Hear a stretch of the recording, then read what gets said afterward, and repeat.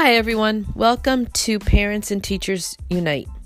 Today we will continue with Robert Fulghum's book entitled All I Really Need to Know I Learned in Kindergarten. Chapter 2 begins with the advice, play fair. Everyone knows what playing fair means. Each team gets the same number of players on the field in sports, or all students are assessed with the same standards.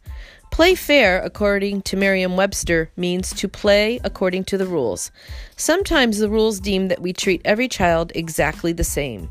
Standardized testing is a prime example of this so-called playing fair. As teachers and parents, we have come to know that fair doesn't always mean equal. Rather, fair takes on the meaning of equitable. Equitable, according to Merriam-Webster, means justice according to the natural laws or rights. Not necessarily equal, but not exactly unfair. When we deal with children, sometimes the way we address their learning or behaviors to the outside observer may look unfair. For example, is it fair to ask Susie to complete 12 more math problems when she has already mastered the task and is proficient at dividing two-digit numbers just because Tommy needs additional practice?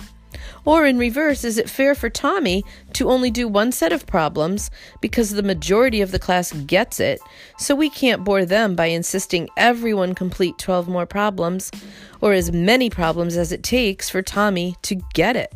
Or should a child who has disrupted the classroom environment 22 times in the past 3 days be treated the same way as a child who has disrupted the class once in perhaps several weeks? Would it be fair to suspend both of these students from class, or would giving each a timeout instead be fair? While these are very simplistic examples, the main point is extremely important. Fair doesn't always mean equal. Fair means equitable. Every child is different, and what's good for the goose isn't always good or beneficial for the gander.